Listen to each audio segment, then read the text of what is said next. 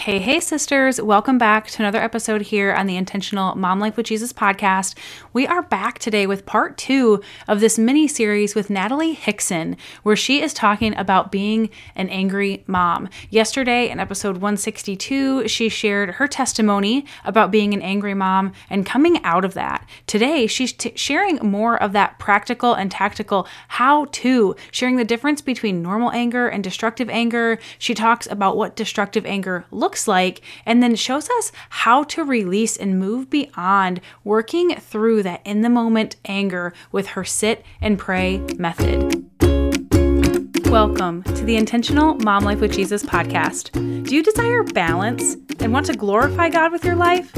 Are you often up late at night conflicted between whether you accomplished enough or you were present enough with your kids? Do you wake up with big, ambitious goals only to feel overwhelmed by all the things on your to-do list? Hi, I'm Sasha Starr Robertson. I know the weight of that stay-at-home mom life. It can feel like a burden to stay on top of things when you don't know how to manage your time and struggle to read your Bible.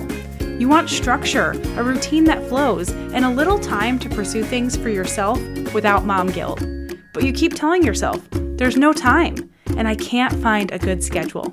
Well, sister, you found the solution. On this podcast, you will find encouragement to help you live rooted and grounded in Christ, time management tips for busy moms, and mindset shifts to help you feel organized, productive, and peaceful, focusing on what matters most. So grab your cold brew or kombucha and strap those kiddos into the car seat, and let's jump into today's episode.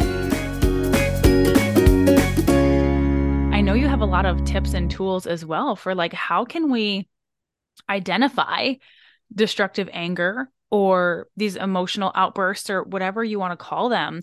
How can we identify them to then be able to move forward and overcome? Yeah, so our emotions, many times we feel like our negative emotions are bad or there's something wrong with us for using them or feeling them, is what I mean. But really, they're a good thing. They're there to stop us and slow us down. I mean, the Lord experiences these emotions too, right? So anger isn't inherently a sin, but so that feeling of it isn't a sin, but what are we doing with it, right? So what are we doing that hurts other people? Um, so so negative emotions, we've got fear, disgust, um, sadness, anger, and then we have happiness or joy, right, for the positive one. And of course, those can separate into all kinds of different categories, but those are kind of the main ones. And oftentimes, like you were talking about your experience, oftentimes sadness and disgust and fear, those will move right into anger because anger is a power play, but basically. It's what we use to protect ourselves. We'll go there because then we don't have to, especially if we don't know how, which is really important that we have to learn how to process all of these emotions. If we don't know how to process fear or anger or fear or sadness or disgust, then we're going to go straight to anger to just protect ourselves. And that's where we get into the destructive anger versus what's destructive and what's normal, healthy emotion of anger, right? So the ways I like to look at it is if we're using an emotion to move us to an action that hurts our relationship with someone else or hurts somebody else, that is where we're in the destructive category. And that can look like a gamut of things. It can look like screaming in rage, throwing things, physical abuse, silent treatment, threats, belittling, um, being snarky, and like joking in a not nice way, those type of things. So it can look like a lot of different things in that.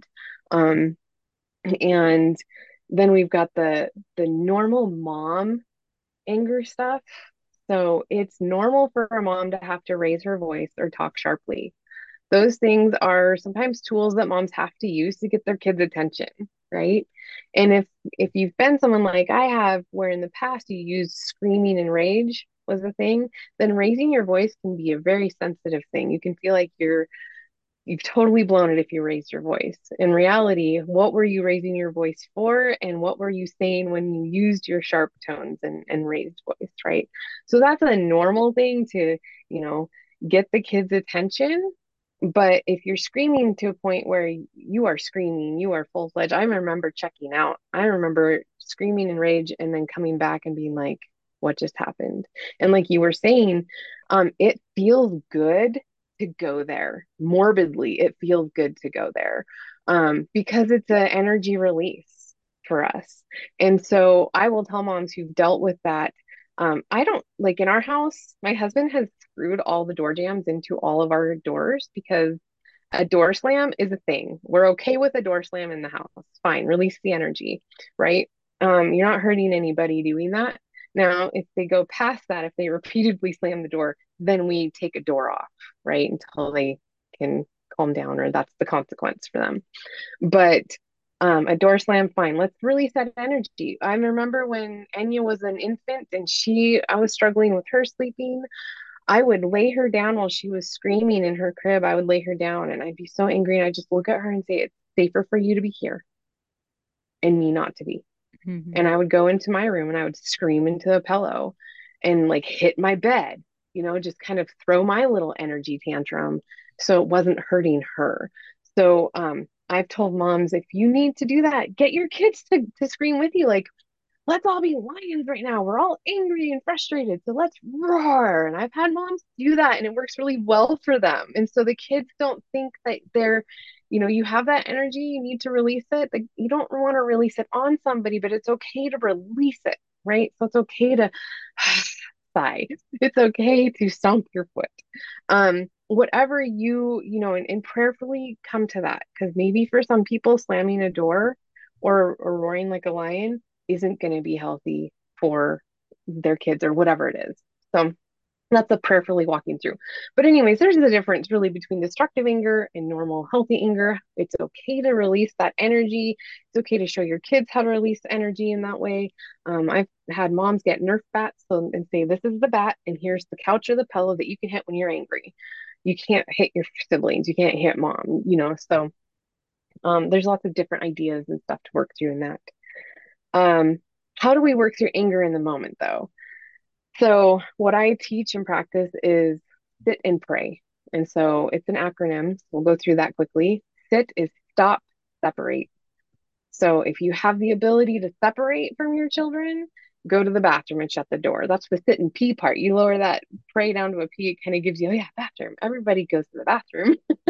Now I know toddlers can follow you to the bathroom. So if they need to sit on, remember that analogy or that thing with Enya, safer for you to be here. If it's safer for your toddler to be banging on the door while you're sitting and taking a moment in the bathroom, that's okay.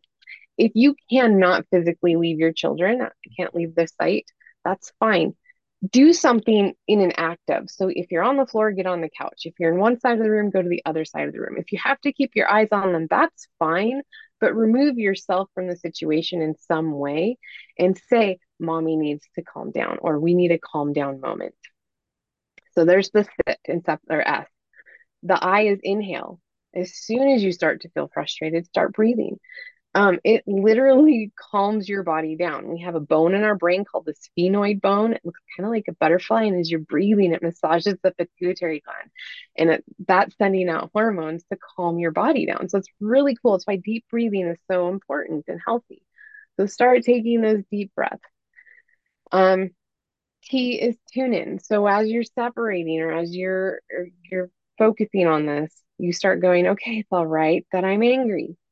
Name the emotion. It's okay that I'm afraid. It's okay that I'm disgusted. It's okay that I'm afraid or whatever. You name the emotion and tell yourself it's okay. And you validate it. It's okay that I'm feeling this way. Anyone would feel this way in this moment.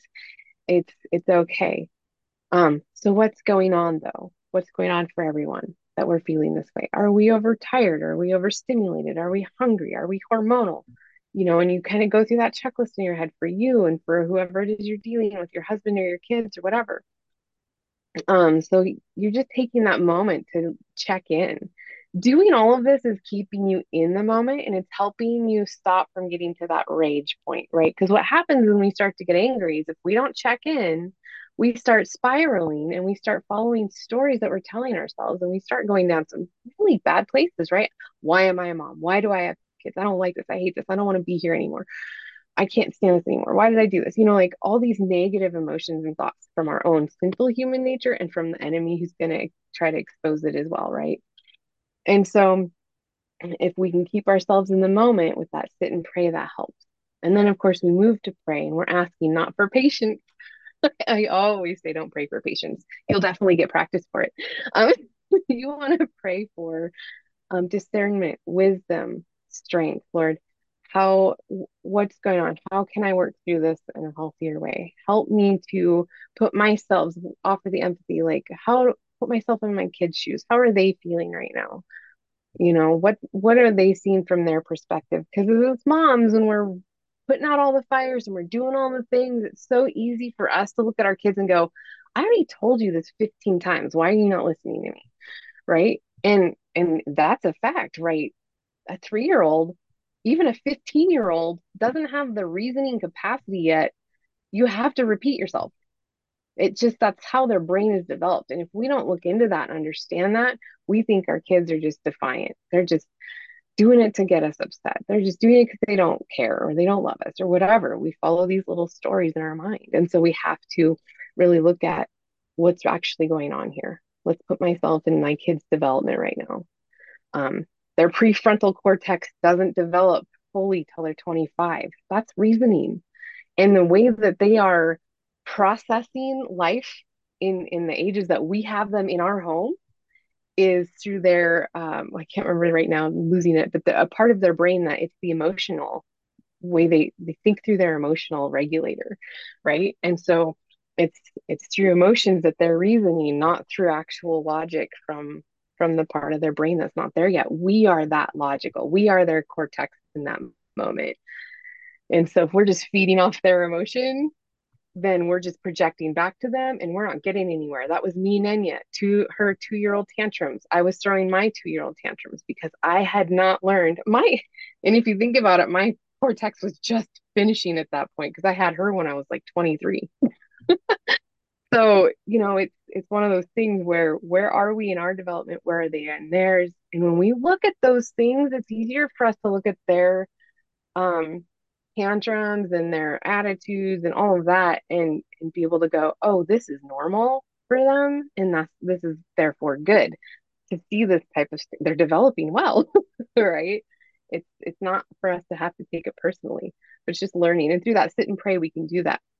Also through the trigger tracker that anyone can go download for free off my website, that will give you moments after you've calmed down from a situation. Go and use the trigger tracker and kind of process through that event. And these are things that you can give yourself that time to go, oh, I never thought of it this way, or yeah, I want to do it this way differently next time. And you can pray about it. And so it just kind of asks you to process through that. I've said a lot. I could say more about recovery if you want me to, but I'll give you the mic. Wow. I can tell you are so, so knowledgeable on this topic. And I love that earlier you had even said, like, sharing your story on another podcast and other podcasts has, brought you more clients. And as you've worked with them and just fully leaned into this, you've learned even more. And I think that's so huge because I've read this quote and it's very wrong, so I hate to even quote it, but like it's not based off of the actual scientific research that was done, but people have like made charts and statistics Right. that are not accurate based off of the research, but nevertheless it does end up being true. I think that when you teach something, you've learned it at a much deeper level because you've involved all of your self into that process, right? To like Mm-hmm. be able to take it in and then rephrase it and put it out and teach it in a way that's rephrased or digestible, and you've had personal experience through it. And I'm just like, wow, you can really, really tell because you have so much information and it's so valuable. And so I love that you broke apart the difference between normal mom anger, right? Mm-hmm. And destructive anger and kind of that almost like mom guilt that sometimes comes up with that, because there have been times I have been very firm with my son and like slightly raised my voice and I'm like, put it back in the bowl now, you know? And Hmm. sometimes I'm like, I'm such a bad mom because I am Mm. tying it to those times where maybe I did slam doors or I did like scream in a rage, you know? Hmm. And it's very, very different. So I love that you pointed the differences out between those angers and that the reminder that it's not about necessarily how we're feeling. It's okay to feel how we're feeling, but it's what we choose to do, the actions that we choose to take based off of those feelings. And that really ties in heavily to the mindset framework that I teach with my clients across the board about everything that we discuss, Yeah. just how much the mindset matters. And so I love that you did bring it into that, is like we can have thoughts and feelings about things, but it's how we choose to respond to them. That's the big difference. And your sit and pray is like so, so good. And I love that you provided this like scientific information about breathing, because I think Hmm. all the time I'm like, tell myself, okay, let's take a deep breath. And I didn't realize that there's like a bone that massages like I a was part like, of your well, brain when you do that. How cool is that? And then just about our kids' brains developing, you know, they're not fully developed until they're 25 and they're fully operating out of the emotional state.